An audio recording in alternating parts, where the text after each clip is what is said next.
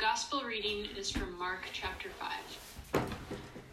They went across the lake to the region of the Gerasenes. When Jesus got out of the boat, a man with an impure spirit came from the tombs to meet him.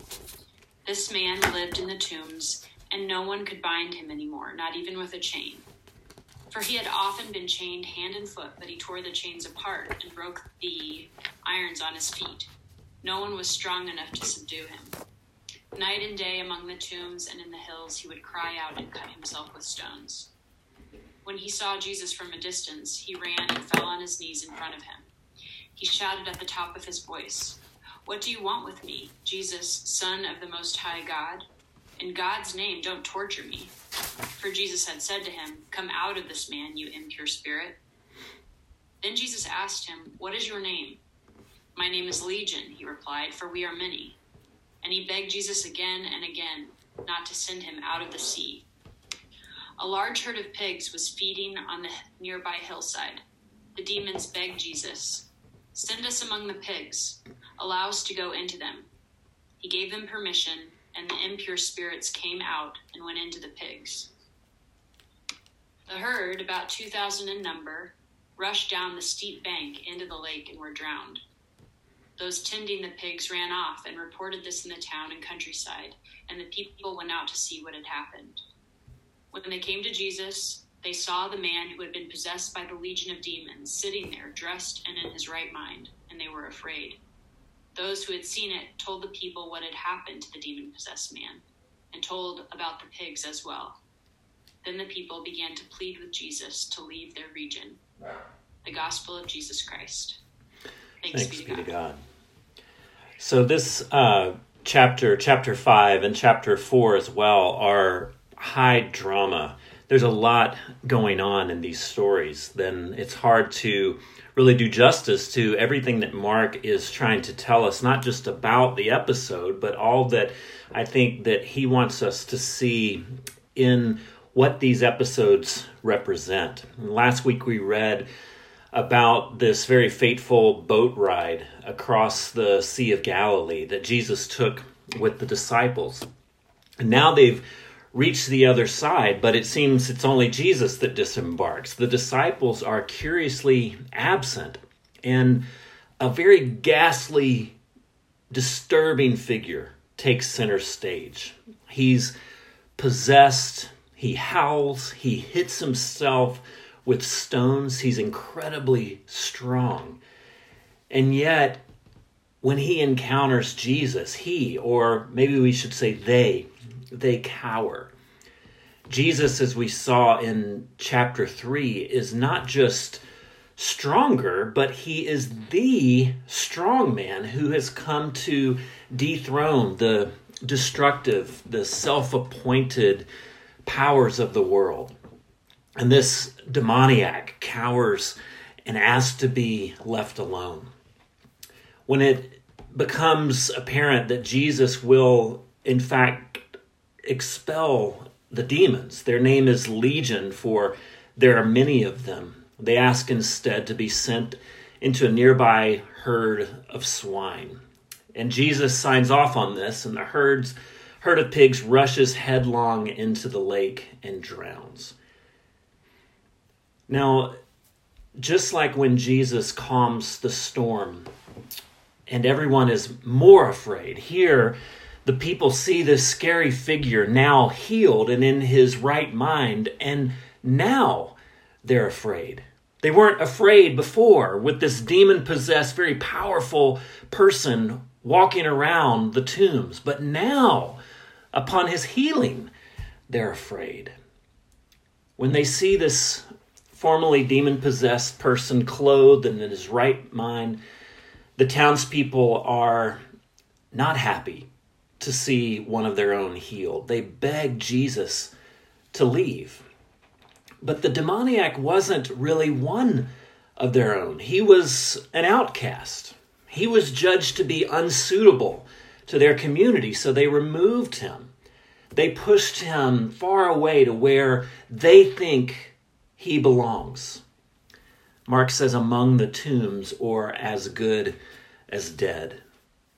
See, what's happened is they've put their collective fear of the demonic, of the unknown, of powers that they don't understand. They've put their collective fear onto the unclean other, upon him, and they've entered into a sort of tacit social contract with one another, sort of a symbiotic relationship has been formed. You see, the townspeople are the righteous one, the indisputable law and order. And this man is the expelled. He is the scapegoat. And Mark tells us that he actually accepts his punishment. He accepts his role in the social contract. Night and day among the tombs and in the hills, he would cry out and cut himself with stones. Hurting oneself is how many people respond to pathological family systems and to communities of violence. They internalize their unfitness and they begin to play the role of the outcast. They belittle, they demean, they even hurt themselves. It's in some way performative of their identity as as a scapegoat for their family, for their community. Well, Jesus comes and he comes on shore and chooses to liberate this man. And it upsets the social order that kept the existence and the incarceration of this scapegoat has kept in delicate balance. Now, as we've seen the events unfold this week, as we've seen the events that are really repeats of so many events before, it's hard not to think of our situation and our moment in history through this lens. In fact, I think that we must, through this lens of Scripture. And our system of racism, our system of mass incarceration may function in a similar way in the U.S., that this demon-possessed man, the role that he served for this community, we incarcerate a larger percentage and larger total number of our people than any other country in the world. And of course, African Americans make up a shockingly high percentage of this imprisoned population. We send people off to be incarcerated in the same way that the town sent this man off.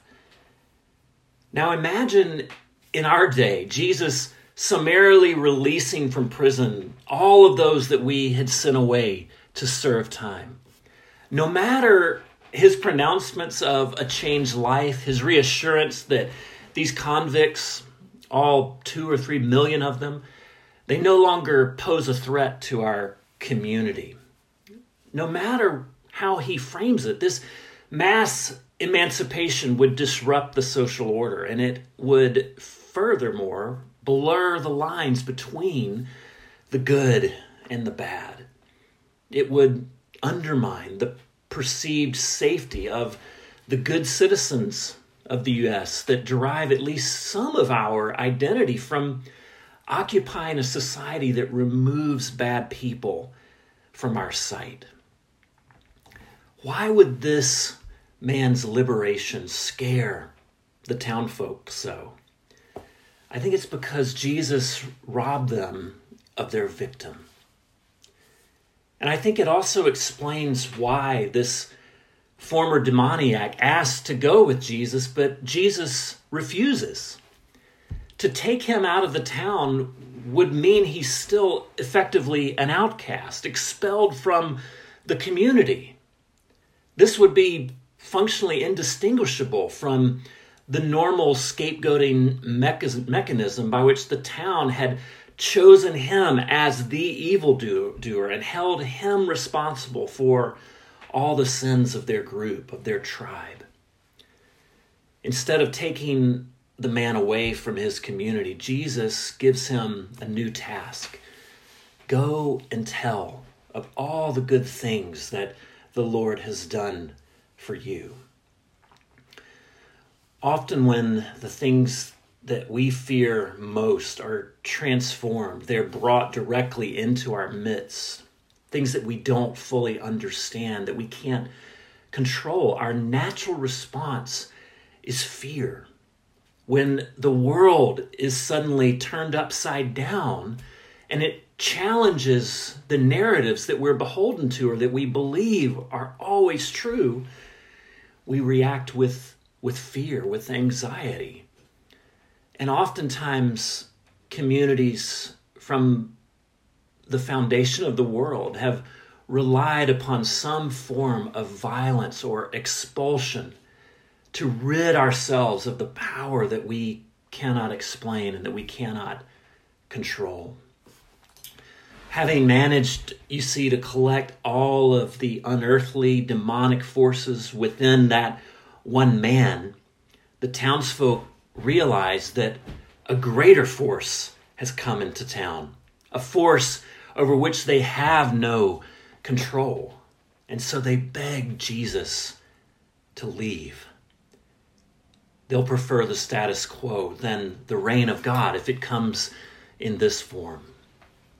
Because sometimes, friends, the terror that we're familiar with is preferable to the promise of emancipation that we don't understand. The terror that we're familiar with is preferable to the promise of freedom that we don't understand and we can't control. But there's another layer here, and that's in the name of the demons, Legion, which functions, I think, on two levels. One is that Legion is many of them because they represent the town's collective demons. But I think also Mark has this name very prominently, Legion, because the Gentiles on the other side of the Sea of Galilee were under the thumb of Rome just like the Jews were. And Legion is a rather overt reference to the way in which Rome asserts its brutal reign with legions of military power. Mark is making a connection here between demonic possession and the imperial military brutal power of Rome. And in the exorcism, Jesus is asserting his power over the demons that possess individuals and those that possess nations. People supposedly wanted liberation from Rome, but apparently not if it means being aligned with the one who frees their scapegoat, the one whose power is mysterious and unpredictable.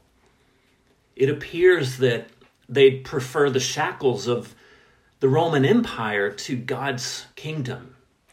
You see, that's just too much disruption to bear, disruption to their identity, their sense of normalcy, and their social order.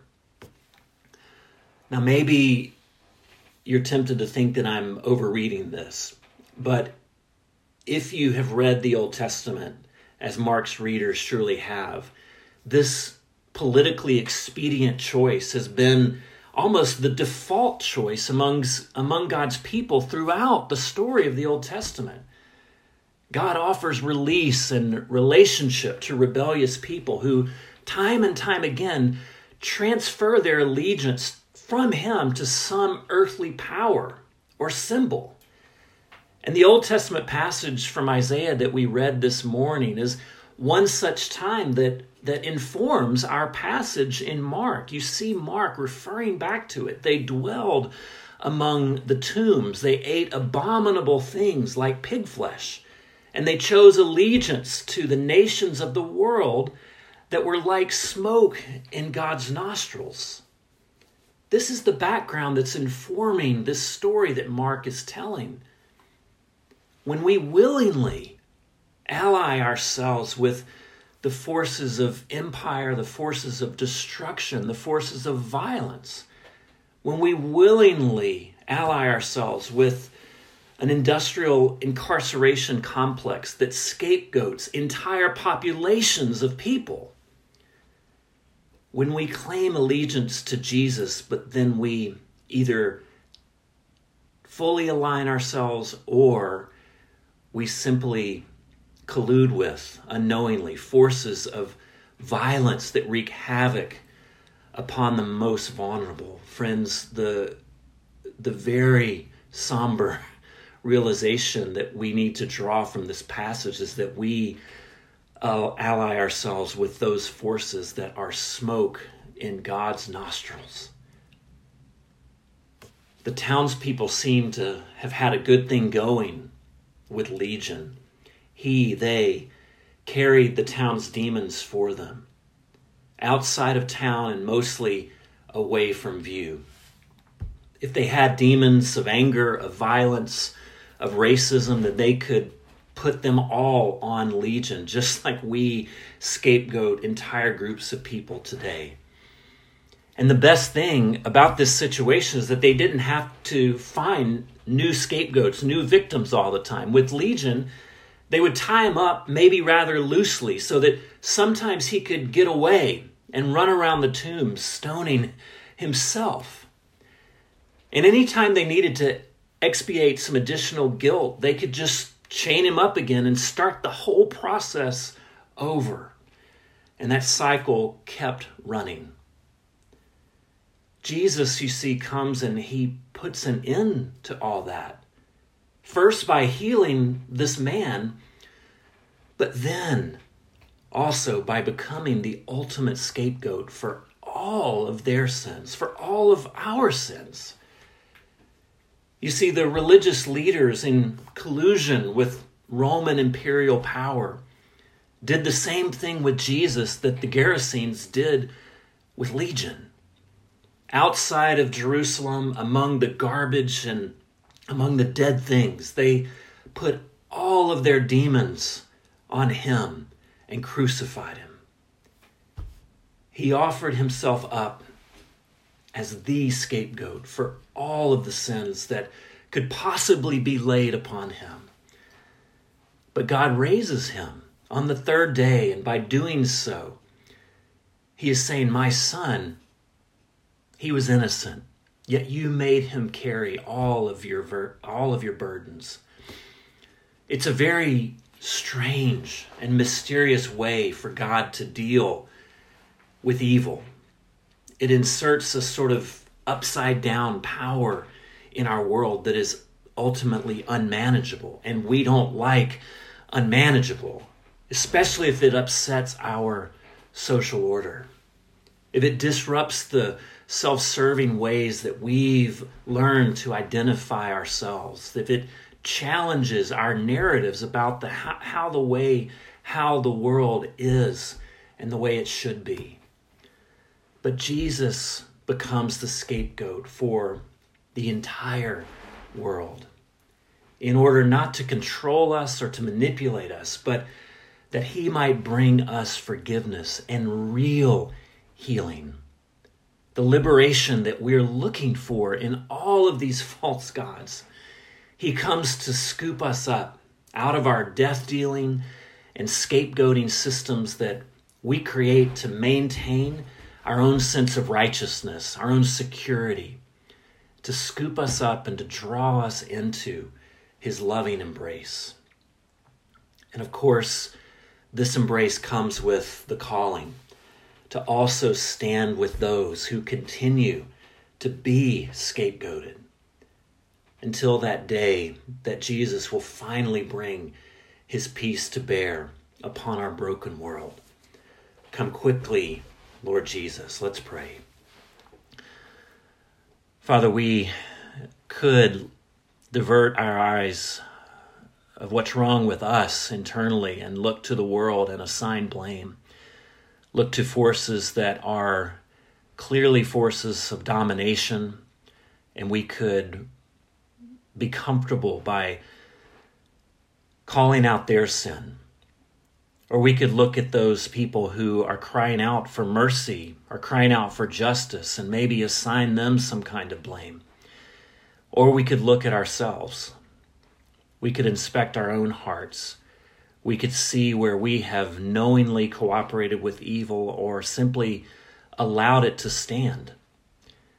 The way that we have colluded with the forces that destroy and offer destruction and bring destruction in our world. Father, help us to do the hard work of inspecting our own hearts, of asking you to be that guilt carrier for us, that scapegoat that takes on all of our sin, that we can be free. But let it not make us laissez-faire about those things still left to do in our lives, to work on. Father, let it restore us to hope in such a way that we deal aggressively with all of those patterns of behavior that harm not only the world, but harm ourselves.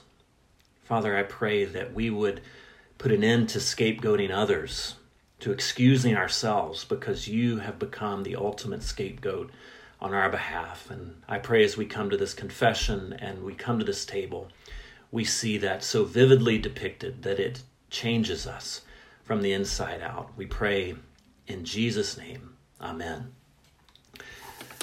As we come to the table of the Lord, we are going to confess our faith this morning using the Heidelberg Catechism, question 32. If you are willing, would you confess what we believe? Why are you called a Christian?